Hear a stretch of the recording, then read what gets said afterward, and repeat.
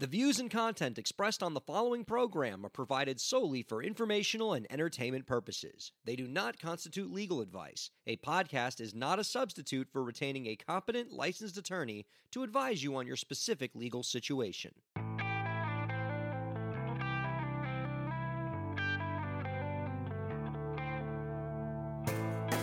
How's it going, everybody? Welcome to the show. You are listening to the Break the Business podcast. I'm Ryan Carella, and it is a pleasure to have you here this week. Our guest this week is an acclaimed producer, mastering engineer, author, and the creator of the Musformation YouTube channel, which is an educational resource for musicians and creative entrepreneurs. You can find out more about his work by visiting www.jessecannon.com and youtube.com/musformation. We are happy to welcome our guest, Jesse Cannon, onto the Break the Business podcast. Hi, Jesse. How's it going? It is going great. I had a time just reading about you and just all the fabulous things going on with your resume. And I have to say, among all the things that you've done, the thing that impressed me the most is just the list of bands that you've worked with, either as a producer, a mixer, mastering engineer. I have to know, all right, what is the one project that you worked on that at the time just made you think the most, man, how did I get here? How did I ever get to work on this band's album? That was definitely the Cure record I did. So Ross Robinson, who produced that record that I worked under on it, was my favorite producer for years. And I get flown out to London, and then I'm in a room with him and Robert Smith, and I'm going, I just don't get how my life led to this. And then every day was a emotionally bending, insane experience of going deep on our emotions and uncovering things while making a really, really intense record where I cried almost every night. So that was a hell of an experience. Tell me you have one good Robert Smith story, something that you feel comfortable being able to tell on a podcast. But I mean, he just seems like a really interesting dude to work with. I mean, I guess the really nice, what I always say about Robert is, I've worked with so many people who, when you meet them, you're like, yeah, they're exceptional. They're more interesting than the average person, but they're not that interesting. Robert is the smartest, funniest, nicest, most interesting, well-read, politically aware, unbelievably smart and aware person you will ever meet. But also just super kind, and when we were finishing the record, he knew that a lot of why I had to particularly move on to the next record is I wasn't in a great financial place. And, I woke up the next morning and he had slid a very sizable amount of money under my door to just make things easier for me after that, because he is the kindest person. And, it's even the thing of Robert is the major creative force of that band. He splits the royalties evenly because he has no concern for money and because he's the most amazing person. Wow. I can't tell you how happy I am to hear that all the stuff that I hoped would be true about Robert Smith actually is true. I thought for sure you're going to give me a never meet your heroes moment. Everything you think you know about him is wrong. He's the worst. But the fact that he's the most wonderful human being in the world, which I always suspected, just makes me so happy. That's fantastic. Yeah. That's going to make my week just hearing that. So, the other thing that I really dug about you, and it's actually how I came to discover you, was quite recently when I heard some folks in my own social circles talking about a video that you made on your Musformation YouTube channel titled "The 4 Music Business Con Artists You Will Meet in 2020." And I really want to dig into this subject with you because, look, it's something we talk about a lot on this podcast, which is mainly our audience is independent musicians, is we talk about the notion of the DIY musician being a myth. There is no do-it-yourself. You need to surround yourself with the right people. You got to find the right partners. You need to find mentors. You need to find people who can help move your career forward. But in an artist's zeal to find that right person, to connect with the right people and educational resources, it's sort of a minefield. There are a lot of folks out there who might be offering you a bill of goods that just don't deliver on them. And as a lawyer, it's often my job to keep those people as far away from my music clients as possible. But so I was really happy to see your video and you being on this crusade to sort of keep artists from these people as well. Talk a bit about what inspired you to make this video. So I have a forum on Facebook that has about 1,200 musicians who've come to my videos. And then as well, I'm just talking to musicians all day. And what happens is even my friends who are really experienced, they're all bombarded by Facebook ads, or that a lot of the YouTubers now are basically doing an upsell to have a course. And the problem has become with these courses, it's not that, it's that everyone's a con artist, but it's that 99% of them are selling advice that's so general that it's not helpful. And what I particularly discovered, because when people send me what they do, is that they're literally just ripping out and paraphrasing sections of my book and other people who've written the popular books on the music business. And they're taught to do this. There's this book called Expert Secrets by Russell Brunson that basically tells people to profit and do this. And they use his software, ClickFunnels, where they use Facebook ads and they bring people into it and then they try to mentor them. And it sucks because it's never actionable enough advice that it's actually helpful. And like you were talking about, that you're encouraging mentorships. Mentorships are actual relationships you have with somebody where you can come to them, they can give advice. But these people write this blueprint and it neglects the fact that the funny thing I say in the video is that, like, I've probably listened to 1,000 podcasts or interviews or read them with professionals in music. And what's the first thing they say? There's no blueprint.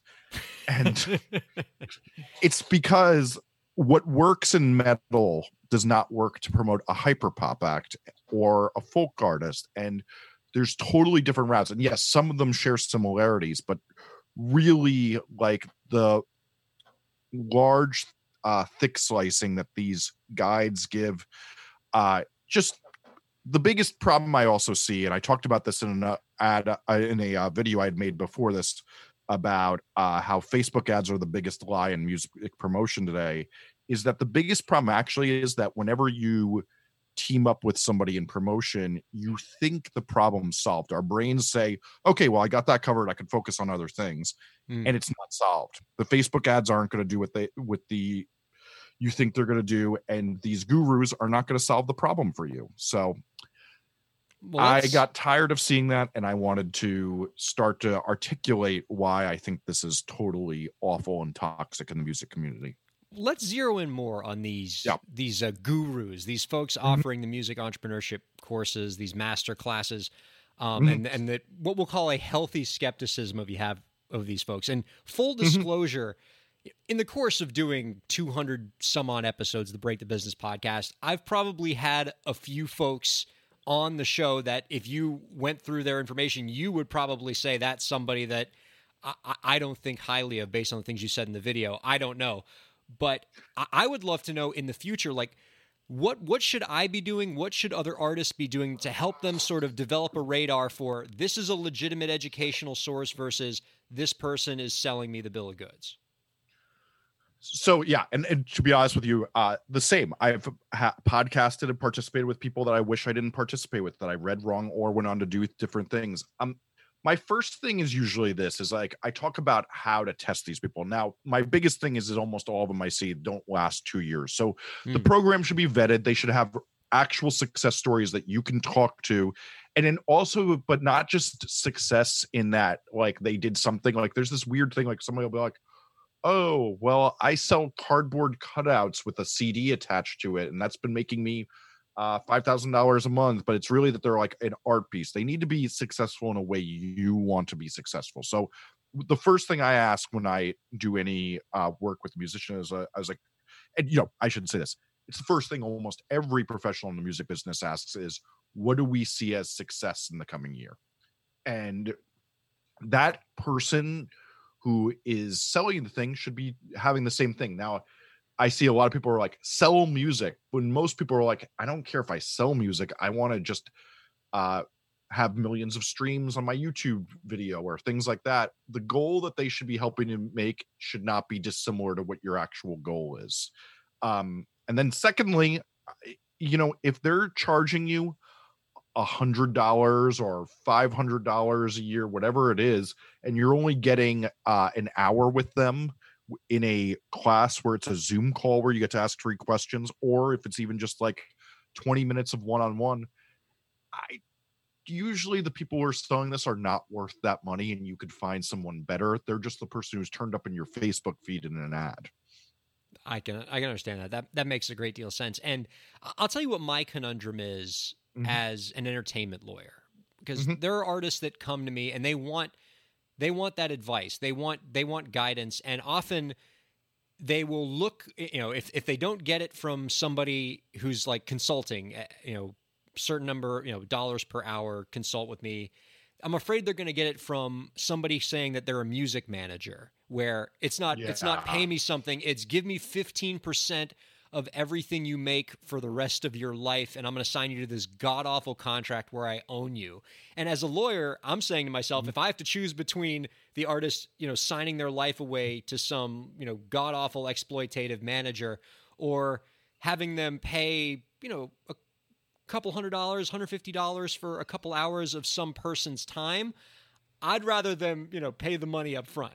Yes. And I'm with you. That's another, it's almost like a separate aside that like musicians don't see that the manager, like I've wrote a lot about this in my book, Get More Fans, is that like one, don't look at the manager the way Kanye looks at that. You could just bounce between them. Like you want to do a better job with the finding your first manager than most people do vetting their spouse, because sunset clauses and just like I've watched a lot of people, this kind of similar to what I was just saying, is a lot of people put their faith that the manager hasn't taken care of. Like, I mean, if you talk to anybody who's worked at a big indie to a major label, they could tell you at least a dozen stories, if they worked for 1 year, of how many times the musician thought the manager had it handled, but really they were working on something else and not handling it. And that I would literally say is the cause of sinking more careers that had a lot of potential than I would probably say anything I've experienced in my 20 years in music. I'm glad you brought up marriages, because I will say, from a legal standpoint, I've seen marriages that are much easier to get out of than management deals. That's good.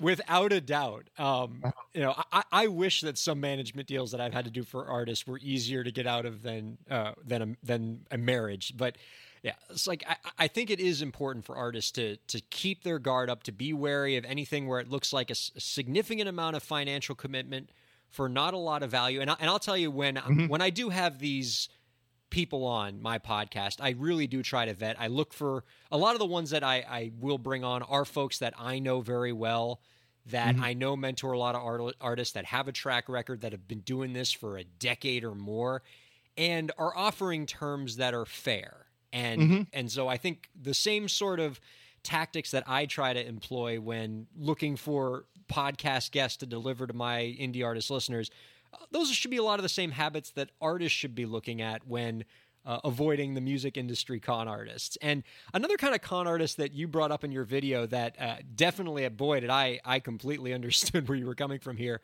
are these folks that come to artists promising that they'll boost their Spotify engagement, getting them on playlists. Talk about why artists should be wary of these people, and what should they be wary of specifically in this area? So I just started, I had just engaged with a bunch of the popular services that did this. So I was like, okay, if you say your service is good, how about I throw you 3 artists and you show me that your service actually works to do it. And it to a comedic degree, and I will have a video about this, is yes, they got on lots of playlists, but I intentionally did this all with artists that had that little mark on Spotify that said less than 1,000 plays. And after 30 days, funny, none of them are above that 1,000 plays, because it's bots, or they just get added to a playlist and people get excited and nothing happens. Whereas there is another side to this, which is like you could find all over YouTube, like some YouTuber be like, I paid $5,000 and we got 300,000 plays, but the plays disappear. They're often bots. They're never people who are actually relevant to building an artist career. And what I tell every artist that actually matters is, it's the same reason I don't like Facebook ads, and I made that video about it, is that it's much more important to find where your community exists online, because the people who matter are always avid music fans. So if you could find the right Facebook group, subreddit, Discord chat, or whatever it is, where people who are avid fans are actually talking about music, if you get those people excited and put your time into that instead, that's how careers get built every day. Like one of my things I've done in my career in recent years is I was at Atlantic Records, where I would make podcasts often that we would use to sell new artists to potential teammates, get people excited about them in the business. And the origin story is never that they got a bunch of good Facebook ads. The origin story is consistently that they found some people in their community. Now, whether that was a really talented producer onto that they just met some other artists. Like I think a lot about Porter Robinson and Maddie on meeting on a message board, and you hear that so often, and then they lift each other up. And it comes in so many shapes and flavors, but the shapes and flavors that don't happen are Facebook ads. With the shapes and flavors that are is that you met people who are similar to you, and then things happened and things clicked with people lifting each other up. Oh, that's really poignant. And I will say that does track with the backstory of a lot of my more successful clients is, meeting real people, meeting fans literally one at a time, and, starting small and collaborating, getting into communities, joining songwriter collectives, things like that. I'm glad that you brought up Discord as an area where you're seeing artists experience a lot of growth. I've seen similar things. I've seen artists recently enjoying similar success, building communities in Twitch and on TikTok. Yep, absolutely. A lot of these emerging platforms that are still small enough that it's not too saturated, and an artist can really break in and have some success with organic growth.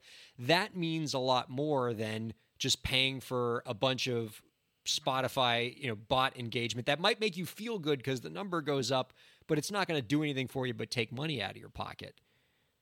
Agreed. And I it really is just the thing that a lot of those things seem like easy answers, and they seem like it's a quick shortcut to the goal. But really, like at the end of the day, I know everybody always talks about networking, but what's great is, yes, you can network way easier from your couch now. And that is the key to it. Yeah. All right. I want to keep that thread of networking for a second to transition to another area where I really am impressed by the work that you're doing. And I'd love to hear you kind of see how we can translate that experience to the indie artist listeners out there, which is podcasting. So in addition to everything you've done on the music production side and the Musformation channel, you're doing some really cool things in the podcasting space. You're the producer of the New Abnormal podcast with Molly Jong-Fast and Rick Wilson. You host Atlantic Records Inside the Album, as well as the Noise Creators podcast. And you're the guy I want to talk to right now, because for the last year or so, I've been on this crusade to try to get more musicians into podcasting. And to be fair, I've seen a few kind of prominent indie artists start to dabble in this space and do some really cool things. I've had some former podcast guests who are musicians who started their own shows, and I love it. And among the reasons why I think that artists should get into this space isn't just to promote fans, but also for networking. And, I think content networking is a really powerful thing. And so there's a lot of opportunity here. Can you talk about whether you think that there's a lane for musicians to make podcasts and make strides doing it? Yeah. So my thought in general is that if you are a great conversationalist, like I often think of Matt Healy from the 1975, who's probably the smartest musician in music these days at talking about any discussion you want. And he recently, to promote their record after it came out during COVID, he decided to do a podcast series where he interviewed people like Brian Eno, and it was absolutely amazing.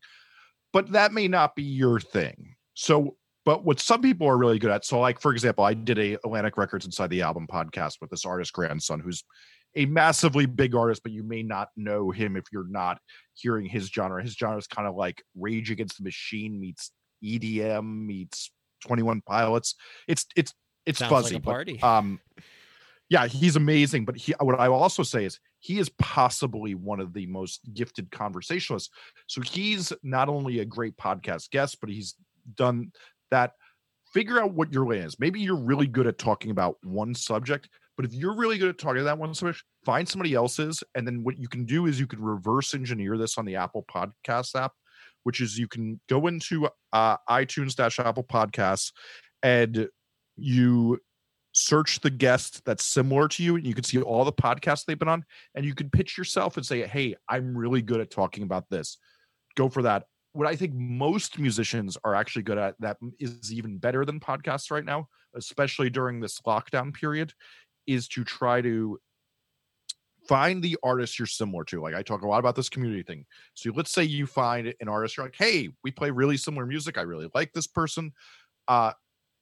Announce to your mutual audiences that you're going to go on Instagram Live. Both your fans will get notified, and you'll introduce each other to potential fans that have heard of somebody else that's similar to you. Doing that every once in a while is a great way of doing it without all the commitment of getting down at the podcast thing and having to do it regularly. Because the other thing about podcasts is if you're not doing them consistently with a high quality these days, they don't really cut through. That's true. It is a commitment. It's not something like, because, I've seen a lot of artists who will get into the live streaming space and maybe they don't do it consistently, although really they should, but it's just whenever they feel like live streaming. But podcasting is something where you really have to put out a consistent product, because once your audience discovers you, they're going to expect to be able to set their watch to your content. That sort of consistency is critical in the podcasting space. But I think if you're an artist, and as our guest noted, if you're a great conversationalist, if you love talking to people, I'm excited by the potential that this medium proposes to artists, particularly even on this networking side. You spoke about networking earlier. I had an artist talk to me and said, because I was trying to hype them up on podcasting because I thought they were a great talker.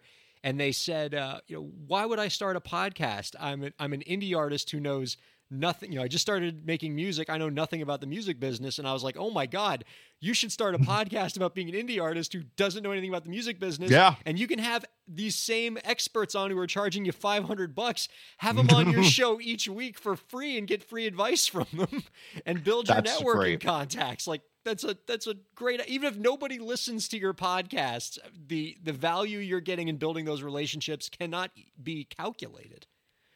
I that is a fantastic point. And I think that's the other piece of this too that I try to impart to artists when it comes to the networking value of podcasts, or just the collaborative value of podcasts. The audience numbers, especially when you're first starting out, aren't going to be amazing unless you already have a built-in following from your work as a musician that will follow you to your podcast. But even don't be discouraged by those early numbers, because if you stay with it and you're consistent, the networking and just the engagement you build in the meantime is going to make it very much worth your time. And hey, you have the recording equipment anyway, right? You're a musician. This is a great point that I do think a lot of the value in this is who's each other's audiences you get introduced to, even if the numbers are not big, and that you now have a relationship with that person. No. That's a great point.